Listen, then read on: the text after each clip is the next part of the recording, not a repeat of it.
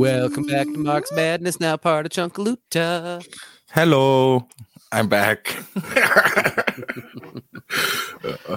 How many episodes has it been? It feels like it's been a month. It's been a couple, yeah. Which happens, life is life, right? A freaking mother-in-law came, and then cat died yesterday. Not a good time. No. But yeah, hi. We're Mark's Madness. We read books. Yep, and we are back again. That is not a normal opening. We are out of it. No, we're back. We're back again to jump back into Gramsci. But before we do, we're gonna go into current events. We always go into current events because we're just. It's kind of been a thing that started Mark's Madness a while ago because we used to always talk about them as they came up, and then we got worried about shoehorning it into conversations a little too hard, or getting distracted by something else that came up in the book, which was important, and then never getting to talk about something important. So we just started peppering the front of the episode with them when they're appropriate, and there's a few to talk about. Right, whenever we think there's breaking news that's appropriate enough to waste people's 15 minutes with. I don't know. That's hot. Well, also, I like to think of it as like a test run of the new news show whenever that actually launches. Well, we have to actually produce a show. Sure. That's way harder than hey, let's read a book. It's much harder. Yeah. This is a much simpler endeavor. Let's put it that way. Oh, you know what? Also, we didn't even put on the docket, and honestly, we probably should lead with the current events. With is there was that explosion at the Fort Berthold reservation, the oil explosion. Oh yeah, 76% native town, and the oil rig there, the reservoir was blown up. So it's seems like terrorism, like white supremacist terrorism, probably. That would be my guess. We're waiting on more details still, or to see if it was just, lack of investment in the infrastructure of a native town, Which, let's face it, that's still, environmental terrorism, right? It's lack of investment, and of course, it's neglect, right? It's neglect, and it's putting it. I mean, the oil is there, right? Like, it's not near white neighborhoods or anything where that's going to blow up. So, I mean, it's environmental terrorism either way. It's just a question of was it a deliberate, specific act, or was it just structurally deliberate? Right, exactly. And we don't want to get all Alex Jones with they're blowing up the meat processing plants. No, they're not. Capitalists just don't fix their shit. Yeah. And so it could just be that, Yes. And then, of course, we know, overwhelmingly mass shootings and the Oklahoma City bombing thing happened, overwhelmingly American terrorist attacks on U.S. soil outside of September 11th. And excluding the fake ones the FBI used to drum up for articles on how they thwarted it, which was all just fucking entrapment that spiked in 2014. Right. But outside of that, overwhelmingly terrorist attacks in the United States on U.S. soil is by white supremacists. I mean, just almost completely 100%. Right. So that's not that paranoid to say either. It could be either one. I mean, and in a way, it is still terrorism from white supremacists. So I mean, you're not wrong. It's just a matter of what meaning people take from that. Look, but yeah, we're right no matter what. That's what I'm saying. It's environmental terrorism no matter what. It's white supremacist environmental terrorism any way you cut it. And so, speaking of environmental terrorism, the bananas are going dry. That's happening, though. Who cares? Now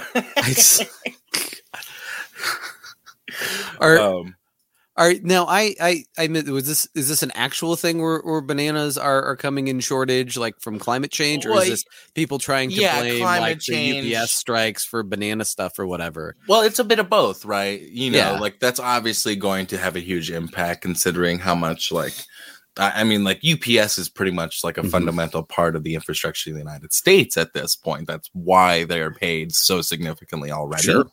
You know, like I'm surprised they're letting a strike happen. You'd think they capitulate pretty easily. Cause they knocked it down with the trains. So I guess the feeling and there was like a bunch of, and I mean, the Dems Biden did it.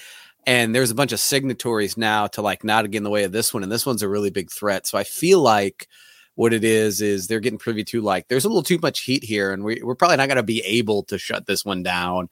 So instead of having the egg on our face of trying to shut it down and losing and really revealing the class character, let's subside. And I think that's where people can see Democrats in office and go, oh, they'll actually give into movements more, and that gives them their left wing reputation. Is there's that, oh shit, we're not going to win this. That's in their brains. That's not as in Republican brains necessarily, right? Well, I don't know. I don't even think I feel like Biden's going to still nix it. Yeah, still go with like the Reagan, we're going to send in the army.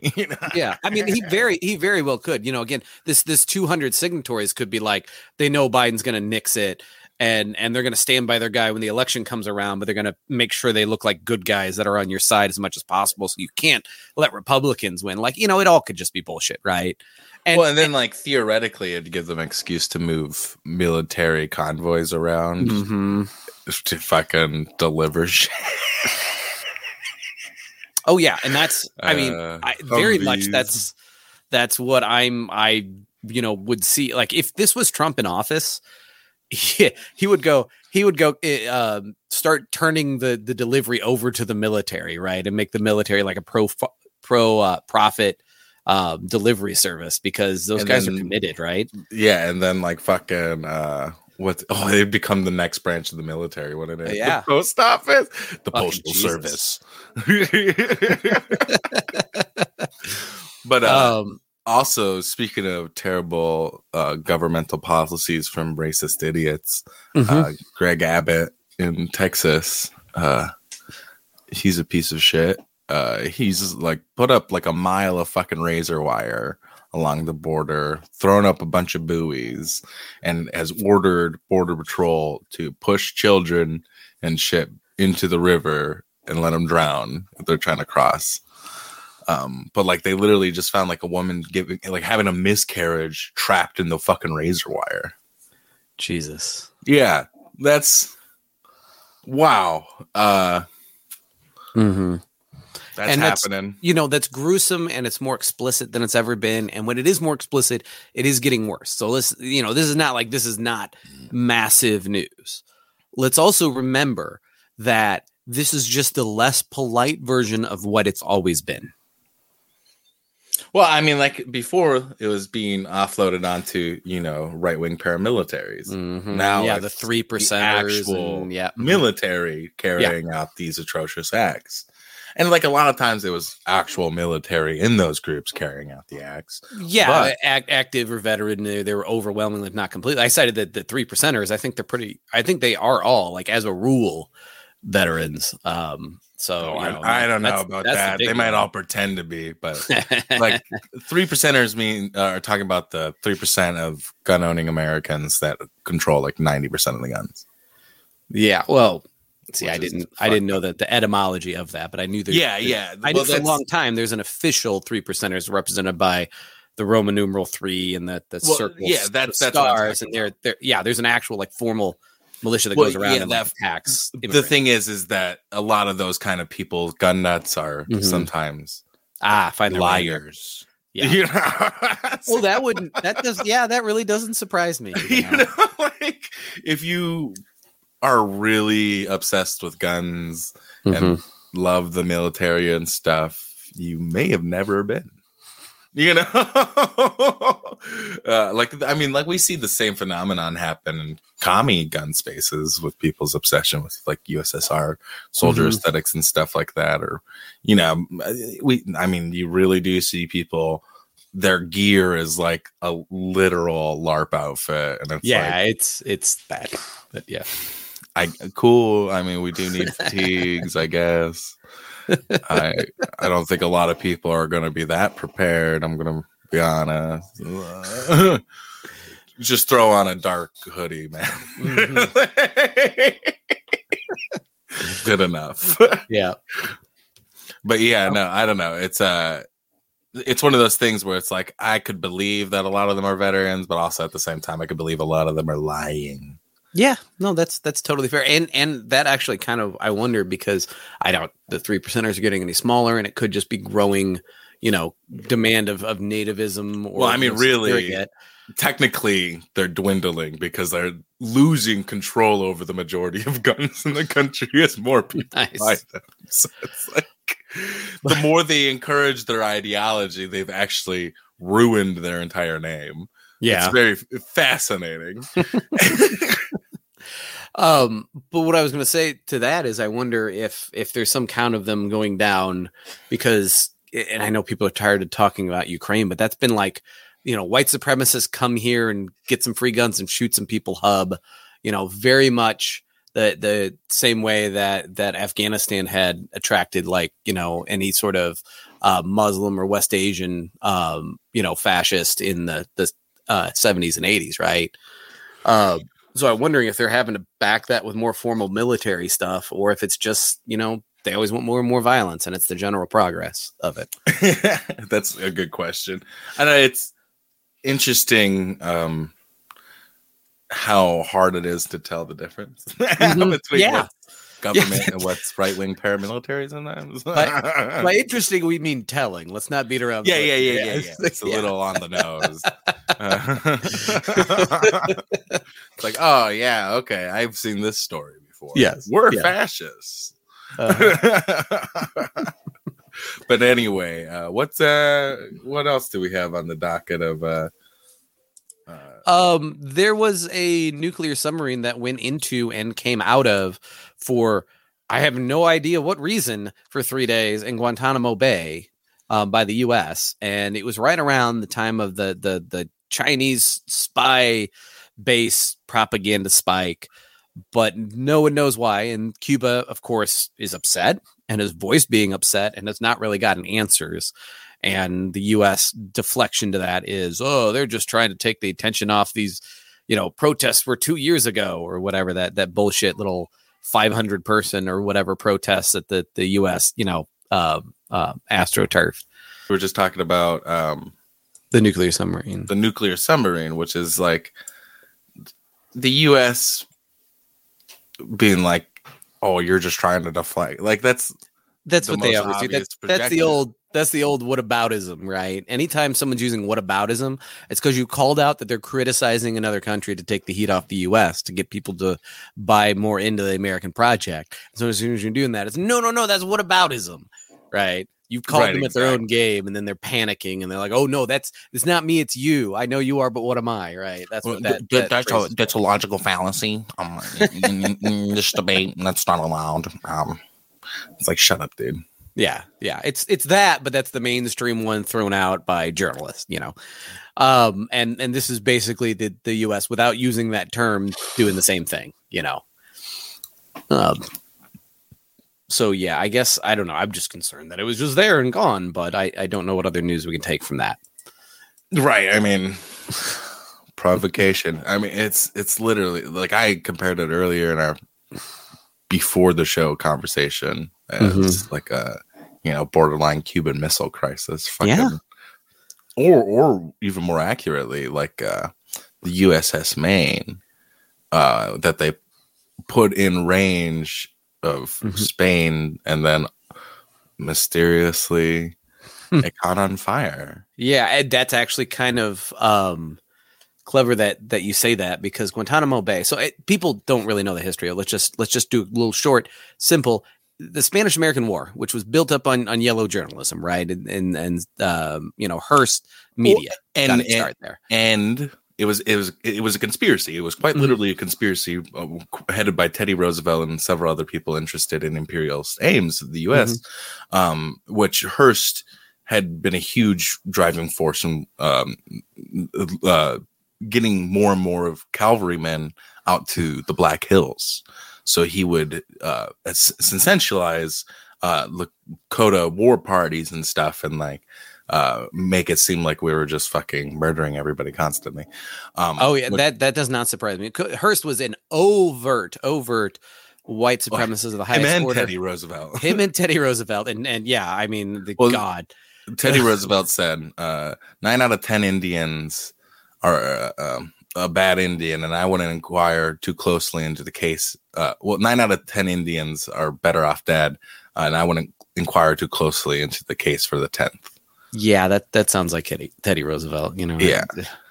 And that whole Rough Riders mythology they throw through school is just fucking grotesque apologism. They had natives in the Rough Riders because of racist ideals. Okay. They're good at riding horses. Yeah. But anyway, what I was going to say, aside from like Hearst, who would, of course, like you said, go on to attack, Lakota people later go on to publish some myths that were taken in and combined with Ukrainian nationalist narratives to be the Holodomor. What's that? Well, and then like Mark Twain helps develop other mythologies with Hearst and Teddy Roosevelt. Like they're all very intertwined people that created the American mythology. Yeah. Yep. Nope. That makes perfect sense. But in the Spanish-American War, the U.S., took a territory on the east end of Cuba, that, a bay, and they built a naval base, Guantanamo Bay, right?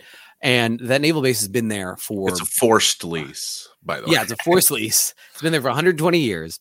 And the U.S. does not, have plans on giving it back the way England eventually, came and gave Hong Kong back to China. The U.S. is wanting to stay there and opened up, of course, a torture prison there in 2002. And a McDonald's. At the torture to feed the torturers. And I think a lot of people get confused because they know Guantanamo Bay is old and they don't realize, especially if they're younger, that the prison just popped up in 2002. That's not. It's just a naval base that's been there for 100 years. So, yeah, it's freaking crazy that they did that. Yeah, and we want Guantanamo Bay, like the whole naval base, shut down. When we're saying shut down Guantanamo, but most people are at least talking about the prison, torture camp that Obama did not shut down and came in on a campaign promise to do. By the way, fucking bullshit. Well, they did the Cuba Libre story on Netflix. Actually, I think they took it down now that Obama's in charge. Oh yeah. Yeah, jeez, a fucking horseshit. It was a good Cuba Libre was very formative in my like radicalization, just because like I listened to guerrillas tell their own stories. Yeah, and they're like, oh, well, and you could like see the difference between the guerrillas who loved the revolution and the expats who fled to Florida. Like the visual differences, fat, white. Yeah. You're like, that's a rich man who's very piggish. And then you see the gorillas and he's like a 7-year-old man, still skinny as a bone. He shows pictures of him like in the jungle fucking with Fidel. And it's like, that's crazy. Yeah. These people are living people that we can talk to. Well, and then like my aunt, Marcella, she fucking when she was a kid, AIM like smuggled teenagers into Cuba to attend international meeting of third worldists. I don't know. Yeah. It was communists, but it was not really like focused on the communists. Is focused on liberation, non-alignment movement. Yeah, non-alignment. That's what I'm thinking of. Yeah. The non-aligned. But yeah, no, it's just it's a very interesting history to learn about. Cuba has always fascinated me because of how it plays a pivotal role in the superpower status of the United States. And what's very fascinating is the conspiracy aspect of it and how, like basically Teddy Roosevelt waits for his boss to be on a trip. And then he sends the USS Maine into Guantanamo Bay for it to be blown up. Well, for it to catch on fire mysteriously and then blame on the Spanish. Yeah. But and most people would say it was just a fire that happened to start in the engine room. But you could still very much false flag your own ship, like in the Gulf of Tonkin. Yeah. Sure, but let's even say it's a fire that starts in the engine room. It's not Spain, right? No matter what, Spain didn't do it. Yeah. It was a excuse to go to war with them. And at the same time, Teddy Roosevelt had already sent a fleet, like a month prior, had started sailing over to because they had, at this time you have to go around South America because the Panama Canal doesn't exist yet. And so, he sent them like a month earlier before his boss. Well, like as his boss left, he sends out this fleet to go to the Philippines. And before they're even there, he's going to start the war. Jeez. So he was already mobilizing fleets over there, and it, just fucked up. And then he does very similar things throughout his presidency. He's one of the youngest presidents before JFK. 36, I think, was when he was a president. And he would, drink coffee. Like the dude was like practically on crack because of how much coffee he drank. He drank 10 pots a day or something like that. Jesus Christ. Yeah, this dude was probably a whack job. Like fucking Hitler style methamphetamine paranoia, and like fucking, the Great White Fleet, in order to get funding for it, he sent them on a trip around the world without full funding. So they got halfway and he was like, you got to pay for the ships to come all the way. And so then he uses that as an excuse to like fucking do colonialist shit all across the world, and like strong arm a bunch of countries with our new navy, you know. And sure enough, you would see him do the same thing to Colombia to get the Panama Canal open. Mm-hmm. Speaking of, it's very grotesque, but you really do see a lot of our modern tactics really show themselves during that period. And it makes total sense because you have the closure of the frontier, blah, blah, blah, blah, blah. Like this is the coalition of an empire, Anyway, that was our aside on Teddy Roosevelt in Cuba. Now we're almost half an hour in, and we probably are past the current events, like Teddy Roosevelt's presidency. Well, and this is why Teddy Roosevelt's on Mount Rushmore in my homeland, is because fucking, he did that much genocide. Fucked up shit. Because like the Philippines, they buy for like 20 million after promising freedom. They give freedom to like the Panamanians technically, but they're like under a vassalship. And again, permanent leasing. Well, originally was permanent leasing. I think we've given back the Panama Canal. Have we? I feel like the U.S. still controls it. Who owns it, though? Oh, yeah. Okay. Yeah. Okay. Well, the government-owned Panama Canal Authority. Which government? That's not... Let's see. Panama Canal is more. Panama Canal Authority. Yeah, Jimmy Carter gave it back in the 70s. Okay, a 25-year process that ended in 1999. Yeah. Okay. So I'm pretty good on my history. There you go. I know the Western Hemisphere, the Eastern Hemisphere. I'm kind of all over the map based on what's come in front of me at different times, but yeah. Mine's all just due to relationality to the fucking... Well, and also... That makes sense. I have a favorite president, and it is Teddy Roosevelt. The reason is just because it's fascinating to see the American ideal. Yeah. Like he invented it, practically. Yeah. Like the propaganda that goes into it. Like he posed with scalps and shit. Like horrible fucking person. But it drove the white working class to him. Oh my God. Along with trust busting while setting up some of the most infamous trusts. That's very fascinating. And then he basically handpicks his successor, Taft. And, he literally does. I would be willing to say literally handpicked Taft to become the next president. And Taft goes to bust his union, U.S. Steel, and that causes this huge divide and allows Woodrow Wilson to win the 1914 election, which has always fascinated me because then you get the Federal Reserve System, World War I. I mean, Woodrow Wilson instead of Teddy Roosevelt. I mean, imagine if Teddy Roosevelt was the president in World War I. Jesus Christ. Terrifying. Yeah. Terrifying. Oh, yeah. Yeah. No, I mean, yeah, it would. Crazy alt history series. Somebody write that. Anyway. We get steampunk now because of Teddy. That's exactly what would happen. Some white supremacists would be like, yeah, rockabilly steampunk. Jeez. Anyway, the cracker futurisms.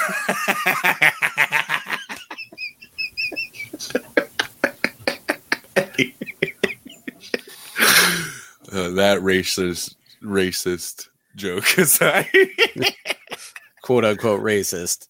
So we're gonna resume. It's on slide 74. On the page 47 side. Mm-hmm, page 47 side. And Shingmani 2, you've been gone for a couple episodes. You want to read first? Yeah, we'll give my smooth ASMR voice. No. But yeah, no, I'll read. Anyone who posits these pseudo laws. Sorry, it's like judo. For some reason, my brain was like, yeah, pseudo is a fun word today. I don't know. Anyone who posits these pseudo laws as absolutes lying outside. Sorry, I pictured they were lying. Like the absolutes were lying. Anyway, lying outside individual will rather than a psychological adaptation to the environment due to the weakness of individuals, parentheses, to their not being organized and hence ultimately to the uncertainty of the future, end quote. Well, end parentheses, it is incapable of seeing that psychology can change. Weakness can become strength. Yet such things do happen, and the law or pseudo law is broken. Individuals abandon their solitary existence and associate together. But how does this association come about? It too is conceived only in terms of the absolute law of normality. And if, through stupidity or prejudice, the law is not immediately obvious, then judgment is decreed and sentence passed. Utopia, utopians. My God, see, this is where, like, Gramsci, we're never going to get through it because every fucking paragraph is amazing. Yeah, that's a banger paragraph. Like, as somebody who missed last week, coming into that. Fuck yeah. Well, and this is on the back of, it's on the back of Lenin being called a utopian. This is on the back of the what are they saying? Oh, the people that overly prescribe Marx. Right. And say Marx said this, so it must be immutably true. Right. Right. It's so relevant to today. It's constantly relevant. And you run into this exactly. We've talked about before something that's unique to the West, and it really has to be the whole West. It's definitely fitting in Italy with, the center of the Catholic Church there in the Vatican City in Rome. And it's certainly, fitting in the United States, which is a white supremacist settler colonial project driven at least prescriptively by Christianity, right? Where Christianity is papered onto that, and that's papered onto Christianity until they're, in the minds of most Americans, one and the same. Right. Well, I was going to say it. I mean, it's inseparable. Yeah. You really can't remove Christianity from, like, you can try to say it's a secular nation, but that's missing really what the founding fathers were going for. It's more like Christian secularism. Yeah, they I don't know if you've heard of that ideology before, but it's a real thing that exists. Christian secularism. Oh yeah, it's different denominations of Christianity tolerating each other as long as they're going for a Christian project, and that fits together with whiteness, right? These warring European nations, they come over, and now we're all participating as settlers. They develop almost simultaneously, really. A lot of the concepts of whiteness come out of the conquest of Moorish Spain. Yeah, and some of this, like, you weren't here, but I did try to bring this up last time, and I had completely forgotten who said it. It's I don't know how to pronounce it. I assume the name is Portuguese in some way because they're Brazilian communists, but it's I think it's like Jonas Manuel. But they wrote about this. It's been in the Orinoco Tribune. It's been in the Black Agenda Report. It's been republished different leftist publications. Orinoco went Patso. Yeah, I know. But but this is something that was published there in 2020. Sure. And so it's an article that's been republished a few times, but it's a really good article, and it's about, and it targets Western Marxism, but it's really true of the entire Western project and Western liberalism as well, is a love for purity, a love for martyrdom. And so it gets and so it gets to Marxists, where it's like, if the project dies, they can't be imperfect, but if they're real, you've got to slight them for any imperfection. But there's also this individualism, right? You always have to be right. And this is why I brought it up last time, because it talked about that, right? The individual's moral character is the only thing that can be salvaged. There's no social goal other than the preservation of their own psychological and moral integrity, was the line I kept from probably just a couple paragraphs ago from last time. I saved that one because people are afraid of being the wrong, right? That's why the U.S. can do the thing that later on, when you flip it back to them, they start screaming whataboutism for, where they can go, Russia's so bad, because then they go, but for a fact, support Putin, the conversation almost always starts off as a series of whataboutism, because like if the U.S. is going, what about Russia? Yeah, killing all those people invading Ukraine, and it's like, what about the United fucking States? Yeah, it's you're never allowed to question what the character of that question is, what the person asking or accusing or sitting on that side of debate means with it. Different things can mean different things to a different audience, or how they're presented, and you can usually tell by the argument around it or the common sense of the area, right? If a Republican sits there and says, Joe Biden is evil, I know that he means that goodness is racism, and he wants all Democrats to die for not being more right wing, right? Well, you can't really say that with the Biden example, because Biden is pretty fucking racist. But that's what I'm saying. Like, when I say Joe Biden is evil, it's completely different, right? Different people mean different things, and they can often even say the same thing. We also know the same thing when, like, the Republicans complain about, funding Ukrainian Nazis. They just want that to go into the formal budget so they can cut more social services. I want less bombs to be dropped on Ukrainian children at the behest of the U.S., right? So, you can say the same thing and have multiple meanings, right? And so, we know when they say, hey, look at those countries over there, it's a very powerful play on this. I don't ever want to support the bad thing that makes people fear, if you're within the box, if you're staying inside the box, normative thinking, and you're wrong, well, okay, everyone was thinking it. But you take a stance the other way, and what you're taking a stand for is imperfect. Do you really want to support that bad thing? You're taking a stance for something that's bad. And that deeply infects liberalism, but it also infects Western Marxism too. Well, there is a line though. Like, as soon as you start hanging out with Nazis. Oh, absolutely. There's definitely a line, right? Like, there should be an obviousness. What I'm talking about is the Orinoco Tribune, who you literally are quoting, has taken that to an extreme. Yeah. And has thus fallen into another contradiction. Okay, so we'll say I'm quoting Black Agenda Report. Yeah, there we go. No, but you brought up the same article the same month. But it's a problem that we're really facing right now, is that there's this weaponization of this idea of a purity fetish, right? That ignores ideological unity. Isn't purity fetishism. Yeah. And it's not acceptable for you not to support trans people. That's not purity fetishism, right? So people know that purity fetishism is out there, and they'll disingenuously level it at people. But purity fetishism does certainly exist overwhelmingly. And so, because in people's heads that, like, I would only support something if it's utopian, I only support something if it's perfect. If you're out here going to bat for it, you must be saying it's perfect. So you must be utopian. Right. And that's how that builds. And that's what that last paragraph, that's exactly how I read that. Exactly. No, that's exactly correct. I don't know if there's another way to read it. Prez would tell us we're wrong, but yeah. Anyway, now that we have self-assured ourselves we read that correctly, Lenin is thus a utopian. From the time of the Bolshevik Revolution to the present day, the Russian proletariat has been utterly utopian in its outlook, and a terrible awakening implacably awaits it. If one were to... Did I say that word right?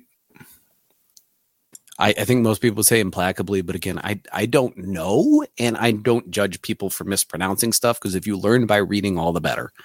Right. Anyway, if one were to... Sometimes I'll tease someone if it's a common word, but I won't judge anyone. I just don't speak English well. That's totally... It's not a good language. If one were to apply to Russian history the abstract general schemas, anyway, constructed schemas, and again, no judging people for reading stuff wrong. I only know that one confidently because it relates to databases, and I do programming. Constructed to follow the stages of the normal development of economic and political activity in the Western world, the ones could not be otherwise. But every historical phenomenon is individual. Development is governed by a rhythm of freedom. Research should not concentrate on generic necessity, but on the particular. The causal process must be studied strictly within the context of the Russian events, and not from an abstract and generic perspective. Very important. Read that one again. In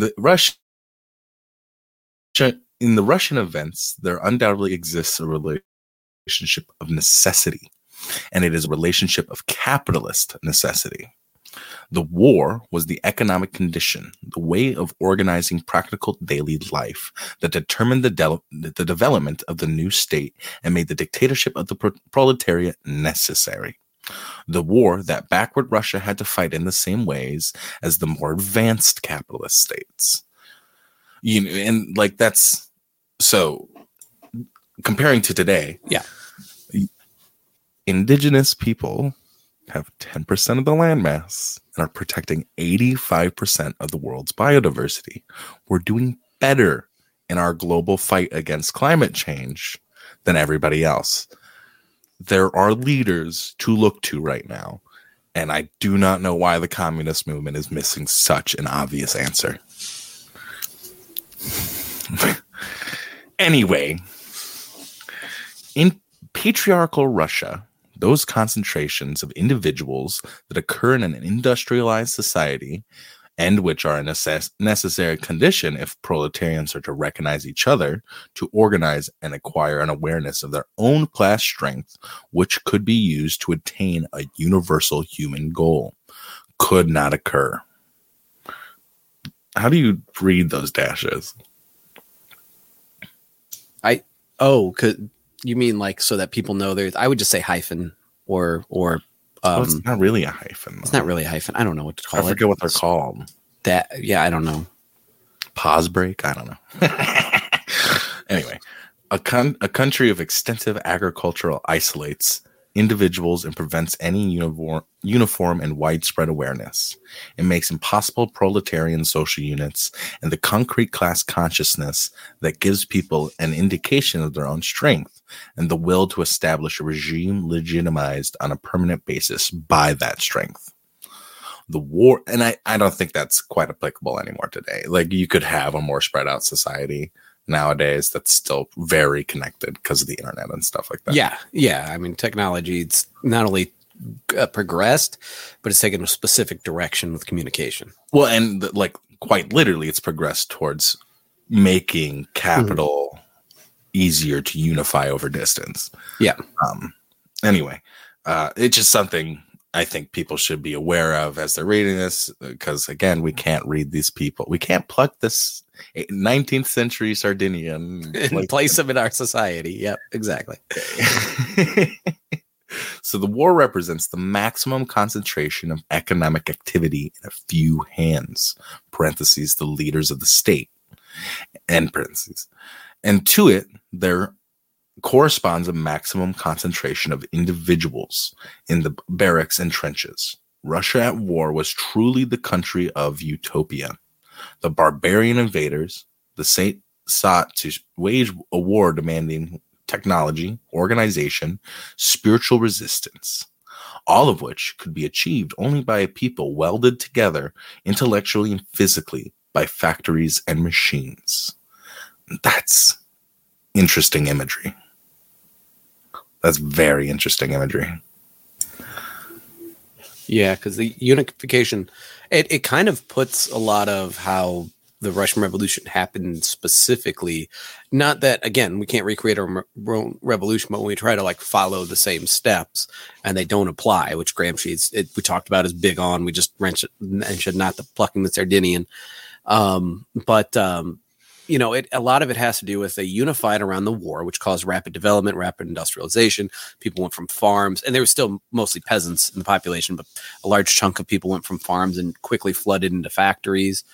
This is like, and on top of that, they were losing the war, right? So it's like, imagine the U.S. went to a war like the same way the U.S. went into World War II, but the U.S. lost, right? Except that this level of pouring people into development wasn't needed. Maybe it is. Maybe we're so service sector that it almost would have the same effect. Well, see, when we're talking about reindustrializing, it's like, yeah, we never deindustrialize. We just offset certain cheap labor, you know.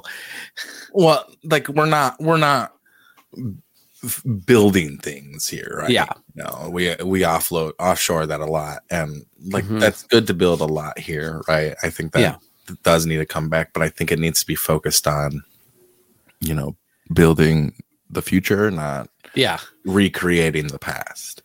Yes. And I think that's where a lot of people get stuck on. So like the degrowth argument, it's like, we're not talking about anarcho-primitivism. We're talking about, but again, systematic degrowing of a capitalist economy towards a more equitable distribution and sustainable growth model. That is technically degrowing from the capitalist model, because the capitalist model is grotesquely obese.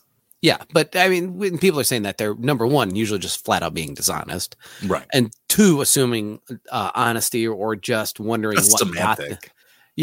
wondering what got them to the point of this dishonesty. Yeah, is to them, again, it's like the utopian thing, right? To them, why would degrowth be worth defending if it's not perfect? So you must think it's perfect if you're defending it. Well, right. Like I had somebody call me anti-nuclear, and I was like, no, I'm not. I'm just saying you're misrepresenting this dude. Okay, I know you both. Shut up. Like, I don't know. It's the internet, and it's clearly not an internet problem. This seems to have been a problem back then. Oh, yeah. You know, like these appear to be the same issues. Mm-hmm. Yeah. So that's the other thing too. Like we want to like plaster everything on YouTube's gotten people stupid or whatever, and it's not like we should ignore those effects. But this is timeless, you know, and so it's, how do we break this chauvinism? How are we, and why we should wrestle with Gramsci, right? How are we breaking this cultural hegemony? Or I guess, according to Gramsci, we might not be at the point of hegemony, but I because fascism is liberalism. No, but there is always a hegemony, right? Yeah, so, yeah. Like, there's always the common sense in the culture. Yep, in the individual's culture, and how do we break that? You know, well, right. We have to form our counter hegemonic forces, blah blah blah blah blah. But a lot of times, those are forming within the hegemony itself at that moment. Like it's just how it works, because you have to.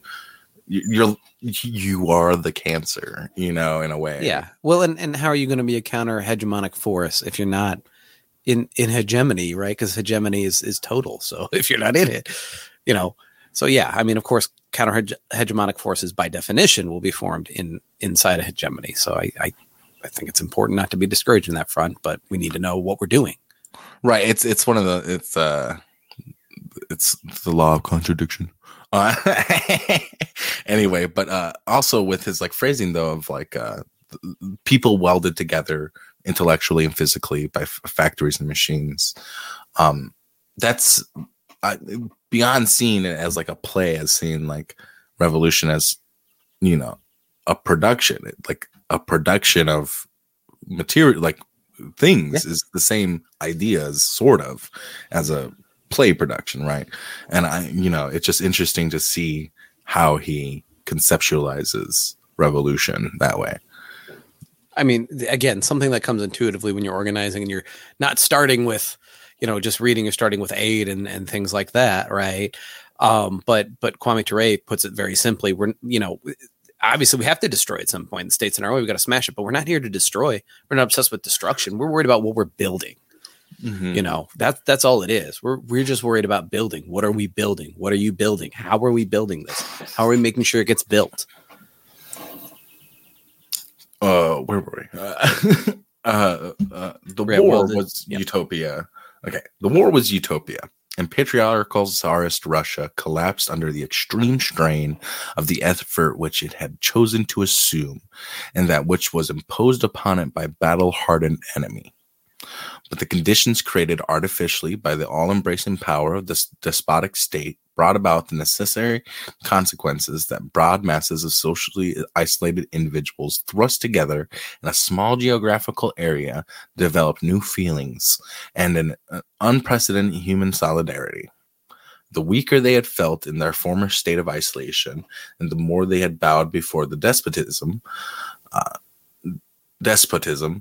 the greater was the revelation of their existing collective strength, and the more tenacious and adventurous was their will to preserve it, and to build upon it the new society. Despotic discipline was liquidated. A period of chaos ensued.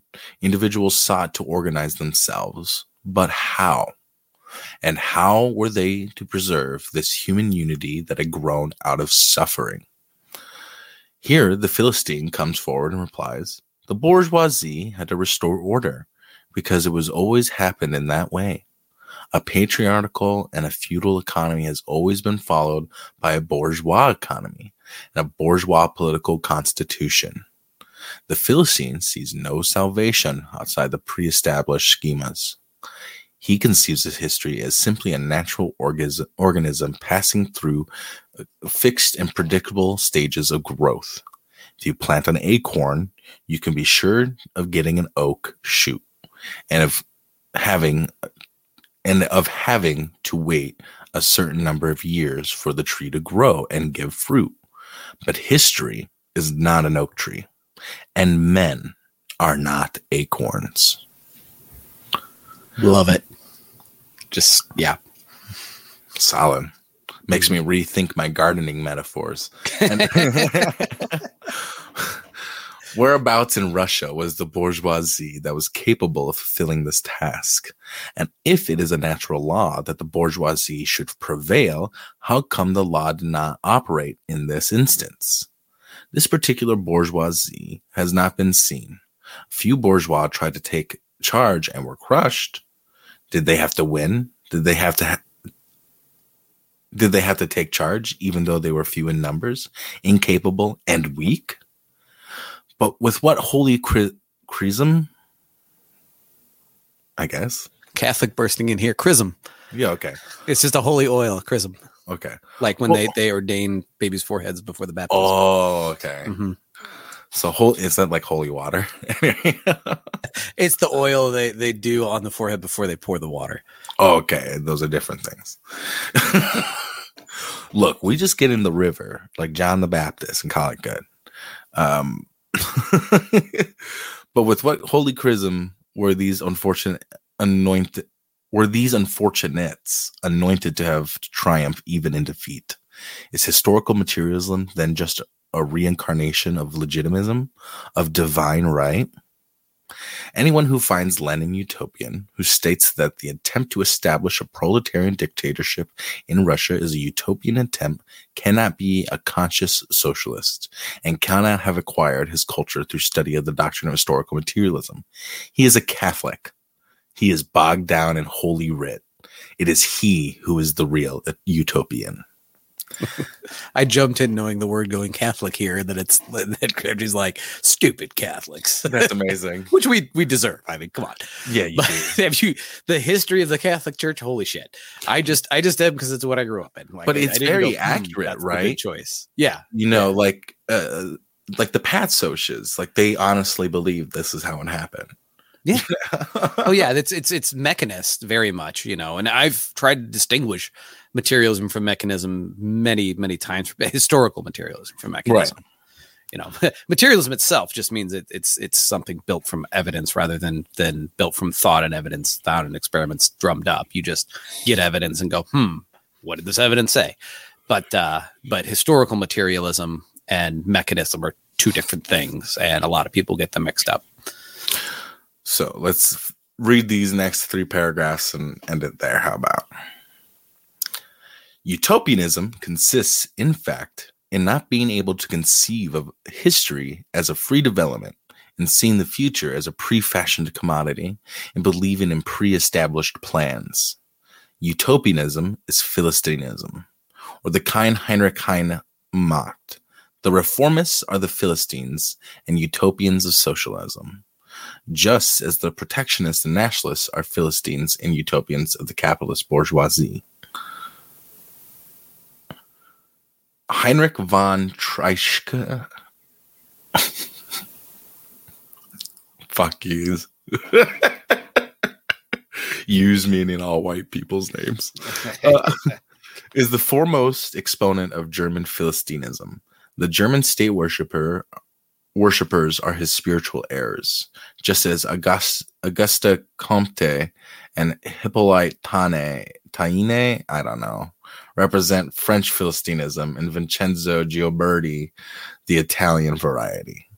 These are the people who preach national historic missions or believe in individual vocations. All of them are people who mortgage the future and seek to imprison it within their pre-established schemas. People who do not conceive of divine freedom and are forever groaning about the past because things have turned out so badly. They do not conceive of history as free development, the birth and free integration of free energies, which is quite different from natural evolution, just as man and human associations are different from molecules and molecular aggregates. They have not learned that freedom is the inner force in history, exploding every pre-established schema. The Philistines of socialism have degraded and soiled the socialist doctrine, and they become ridiculously angry with anyone who is, in their eyes, does not respect it.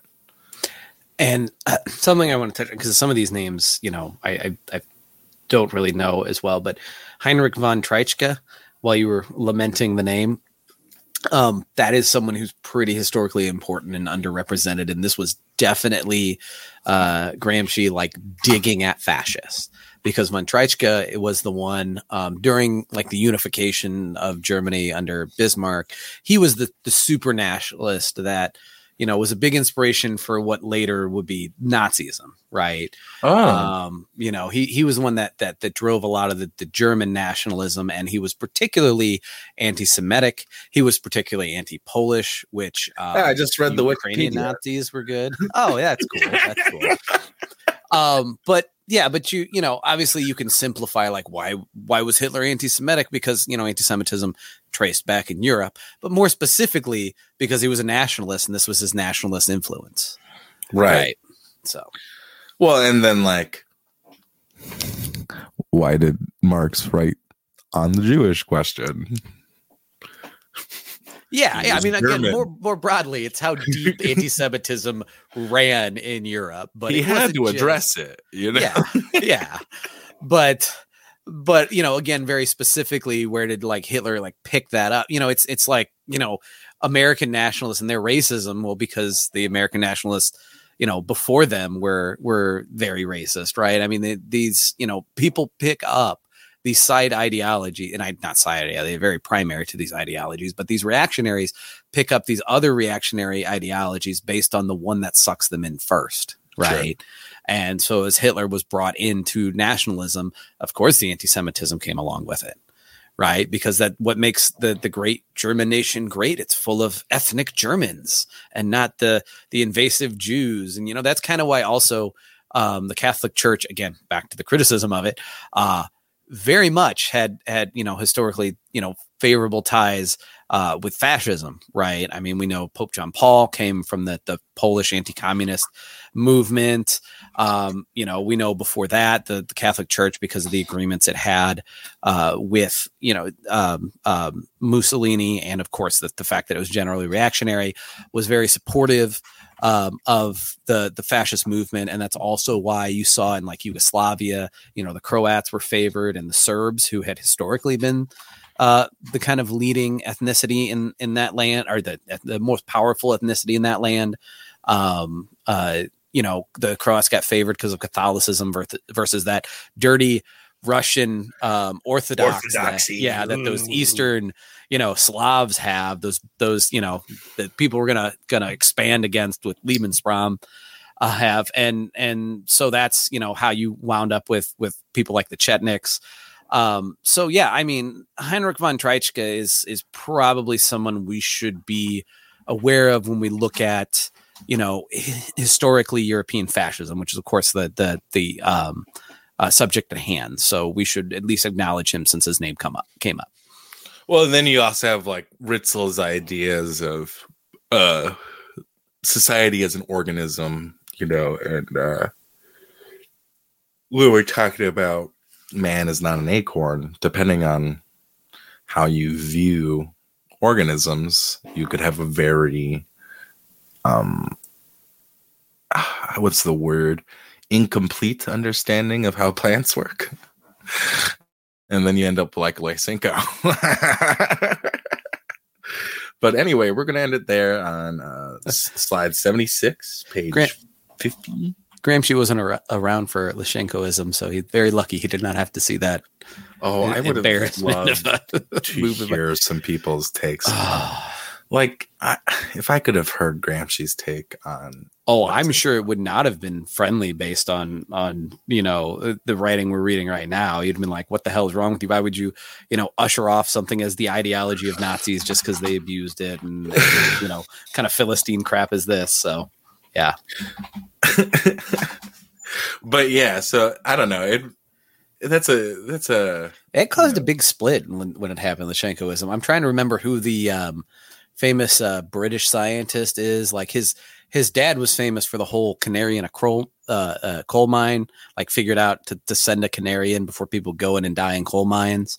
But they were like a father-son duo that would do a bunch of like experiments in gas chambers on themselves during like World War I and stuff to figure out how to combat like chemical weapons. And like the younger one wound up later on in life being a communist and being a card-carrying member of the Communist Party along with his physicist wife, also geneticist. I'm sorry, they're both geneticists. Geneticist wife. And when Lysenkoism came about and the Communist Party of the Soviet Union rejected a lot of the genetic sciences, right? And he was basically purged from the party as part of it. He still was like fully supported the party, and his wife like didn't and divorced him over it. I don't remember his name. Oh my God. Yeah. I also remember his dad had a really cool mustache. John Scott Haldane. Yeah. Yeah. So the one with the big mustache is the dad, and the other one's the son that was part of the Communist Party that he could like, because of the experiments, he had an eardrum that was ripped, and he would like smoke a pipe and blow smoke out of his ears like a party trick. It's wild. Whoa, what? You could do that? Apparently. Just need a few more trips to a gas chamber as a kid. Nice father-son time. Yeah, how did you and your dad bond? A little time in the gas chamber. Yeah. Oh gosh. So only a few there's these people, and then like survivors on unfortunate circumstances are the only people who can say that one. Anyway, so thank you all for listening. We read books here and we talk about some cool things. I feel like I should have known that guy's name off the top of my head just because like I lived in so many mining towns. I currently live in a mining town, so like it's a very important part of history that we learn. Like I don't know how other people's schools do things, but our school is very focused on like teaching you about like the history of the industry around the area. I wish more Native studies happened as a kid, but we did actually get a fairly decent amount of Native studies. And then in middle school, for some reason, we studied Canada and Mexico. But cool, I guess. Yeah.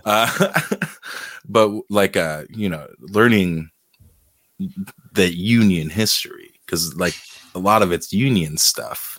It's a very important perspective to be taught, because it opens them up to proletarian ideas very quickly. All the monuments in one of the towns I lived in were mine collapses, and there was 14 of them, where thousands of people died. Oh, geez.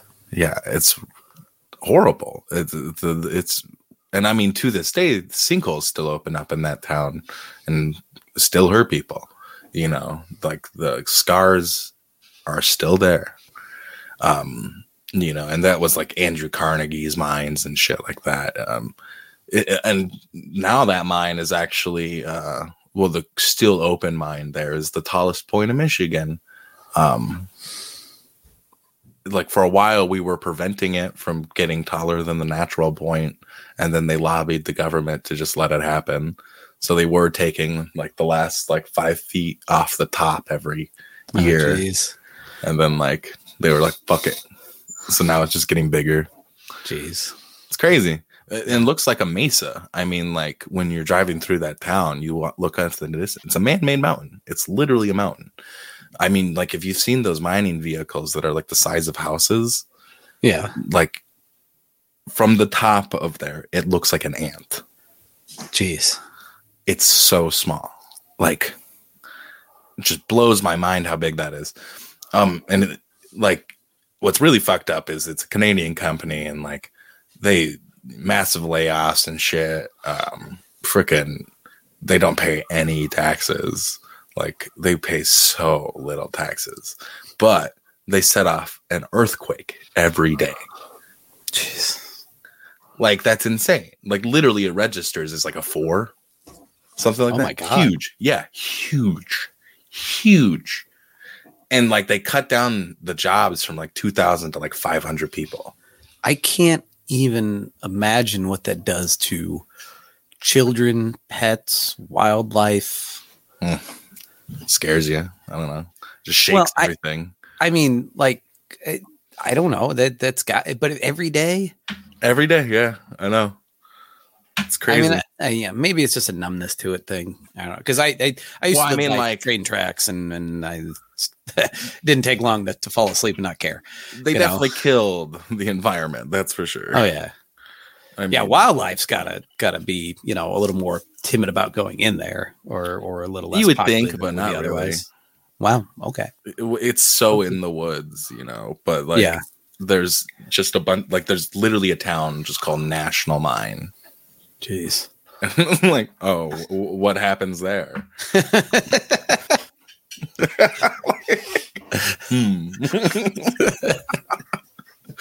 But like if you're there, you're like fucking shit gets rocked off your shelves. Yeah. Like you have to like bolt shit down. It's jeez.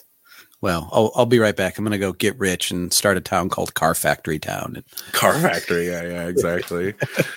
It's so dumb. I'm surprised Ford doesn't have a town like that. Town at least call. Well, is there a Ford, Michigan?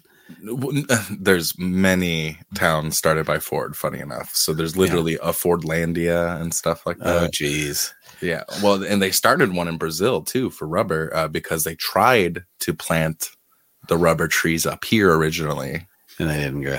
No, you can't fucking grow rubber trees in the UP. Yeah. You fucking moron. They grow near like the damn equator. It's like, yeah, this is good. We work fine. Trees grow here great. You fucking idiots. But like you can like go to so many old Ford ghost towns here. It's pretty ominous and creepy. Wow. like there's one super close to us that when you go into it, like there's like this hillside where like they carved like Ford into it, and it's like, oh geez, thanks for doing that for nothing, you know, like this town doesn't exist anymore. Like, yeah, good job, nobody comes here. Jeez. But anyway, if you liked learning about all this dumb shit and want to hear more, you can go check out the Patreon and other shows in the network, which is actually kind of confusing right now. So don't know what to plug, but I know for sure that hopefully by the time you're listening to this, we will have launched the Chunkaluta podcast. If not, because I'm going to Sundance in like a week. Yeah, literally a week. Holy shit. Stress. Freaking, you know, we have. Should we celebrate the Sundance fundraiser going on? Oh yeah. So yeah, we successfully raised 10 grand, which is good for us. We did it in 2 weeks. Where's that? Let's see. It's fucking. It took 15 days. That's crazy. But I forgot we had that. Yeah. We have so many things. We have this one too when we're funny. But with that, we're going to be Go ahead. With that, we're going to be starting a distribution center. Well, we're going to start building it, at least, you know, lay the foundation. Well, hopefully at least get the materials started to be delivered. Maybe not lay it this summer, but maybe this fall. And because ideally we'll have it up before winter.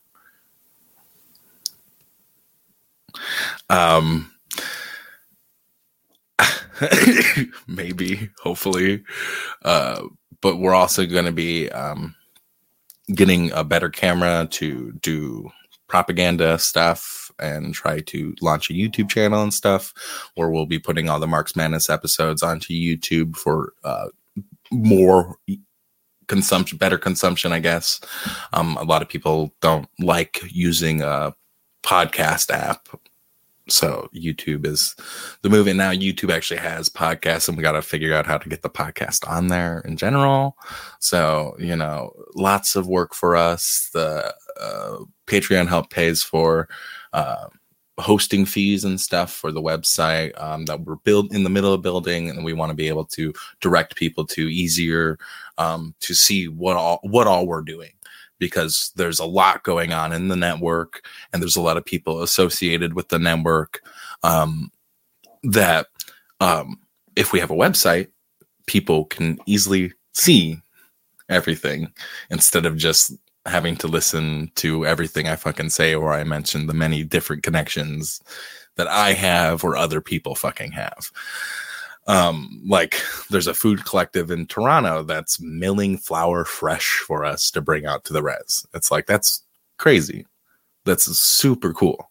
You know, a bunch of different stuff like that going on. There's a lot of different gardens. Like theoretically, Chunkaluta has access to like 300 acres that we could grow on. So it's like around the country. So, you know, like if we have the money and the logistics figured out, we can get people. The people isn't a problem. You know, we have like 100 comrades around the country willing to go anywhere if there's money available to send them. You know, like all of us are poor. That's the issue. But it appears that we're very successful at fundraising. We're really good at it. This comes as a follow-up to a winter drive we did where we raised almost $4,000, maybe it was like $5,000, something like that, for a U-Haul full of wood to keep elders warm. Well, traditional families in general, but our main focus was on several elders just because of the precarity they're in. Obviously, they can't shovel the snow very well. And then one guy, he gets snowed in. So like literally it'll take like 3 days to get to him, like shoveling. And then like, you know, because it's such a long road, or if you have a plow, you know, it takes all day to plow them out. but obviously we don't have a plow. I'd like to raise money for one for this winter. But then the issue is the truck going to last? It's one problem after another, there's a bunch of different things we can raise money for this winter, but what we're doing is we're going to be doing an annual summer fundraiser and an annual winter fundraiser to progressively build up the base there. The community there needs to be able to take care of itself. It needs to be able to be independent. So that way, if we claim independence from the U.S. government, not if, it's when we do, we need to be able to feed ourselves as well as export theoretically, but that's less of a concern. So it's very important to me to have these foundations being laid and examples for the people to follow. We already are leaders in the community. We're Sundance leaders. We have people all over the world to come to our Sundance. So it's not like we're building a project from nothing, this is practically a continuation of a lot of AIM stuff, but the more radical elements of it from people who didn't leave when Richard Wilson threatened to kill any AIM member. And it's people who lived there. It's people who couldn't leave. So when AIM left, what it showed was these rad libs don't have the guts to stick it with the people. We need something better. We deserve something better, I think. And that's why I try to stress the importance to communists of educating, indigenous communities so much, is that I think we deserve better than what's on offer from white communities right now that we interact with. I think our interactions with white people could be far better, far more honorable, and far more honest. And this has been a goal of my family's that we've worked for decades. I mean, literally centuries at this point. We just haven't been in contact with y'all that long. The Lakota took a little while. We're in the middle. And if you don't know how it happened, everything kind of got filled up and then the middle was last. So 200 years, 300 years for us compared to it's more than that, but constant exposure, it's only the last 150, 200 years. So anyway, there's a lot of different projects going on that are worth, listening to us to hear about, worth checking out the other podcasts, and worth contacting us, at least if you want to hear more about. You could reach out to marksmadnesspod@gmail.com or chunkaluta1973@gmail.com, or even bands of Turtle Island @gmail.com is my personal now, that we're retiring that project. After this summer fundraiser is done, I'll be ordering the Bureau of Caucasian Affairs shirts, and we'll be slowly getting them out to anybody who's a $3 or higher Patreon. And then if you helped with the GoFundMes at all, you're more than entitled to one. That's going to be at cost to us, whatever. It's not a good business model, but then we're going to be selling them after. Okay. So help us sell them afterwards. And we're also going to be trying to launch more merch and stuff. It's just, you got to buy 200 shirts at a time and for a good deal, and it's so stupid. I hate this shit. But yeah, we're trying, bear with us. I get things have been slow. Things just suck in real life right now. My cat died. I'm sorry. Things don't always suck. Things have just been very busy. My mother-in-law was just here too. And it's just a lot of stress and stuff going on IRL. That's the whole reason I haven't uploaded anything, unfortunately, but there is plenty being made, unfortunately. So bear with me. as the other stuff that I do separately from Mark's Madness comes out. I feel so bad that I haven't even been on here. This is probably the easiest of all the things I have to do weekly. So, and then we're also planning on launching a second reading series to go along this one, just to double up on content. And it's bonus. You didn't have to vote for it. It's just curated reading that I think is important for the movement's education. We're expecting to see more of that. I know Nathan expressed interest in a commune episode, and then also I wanted to try to combine that with the reading club, the book club that's already on YouTube. There's a lot of community stuff that can be more cohesive and stuff like that. Just to give you guys a little insight into the thoughts in my head.